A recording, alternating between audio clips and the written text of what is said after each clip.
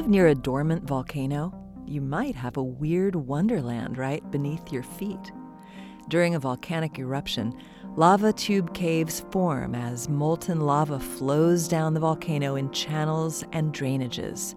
As the surface lava cools and hardens, a lava tube cave is created. Some are as big as a subway, some too small to enter.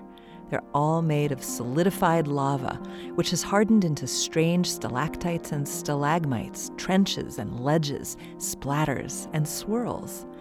Eventually, debris and topsoil cover the cave roof, and you'd never guess the otherworldly structures a few yards underground.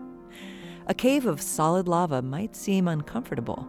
It's damp and dark with little airflow, and that solid lava is scratchy and sharp. Yet, certain life forms happily call this place home. Fungi and bacteria spread across the rocks, making colorful splotches along the walls. Bats, too, dwell here. Some species of trees have adapted to living right above lava caves. Their stringy roots puncture the cave's ceiling as they search for water and grow down into the cave's floor. Roots are often important places for critters. Moths use them as mating hotspots, while spiders use them as hiding places to watch for prey. Crickets, centipedes, beetles, and cockroaches mill about, some of whom gnaw on the roots for food. Some cave dwellers have adapted to their rocky abode. These species are eyeless and pale, with enhanced sensory organs allowing them to thrive in complete darkness.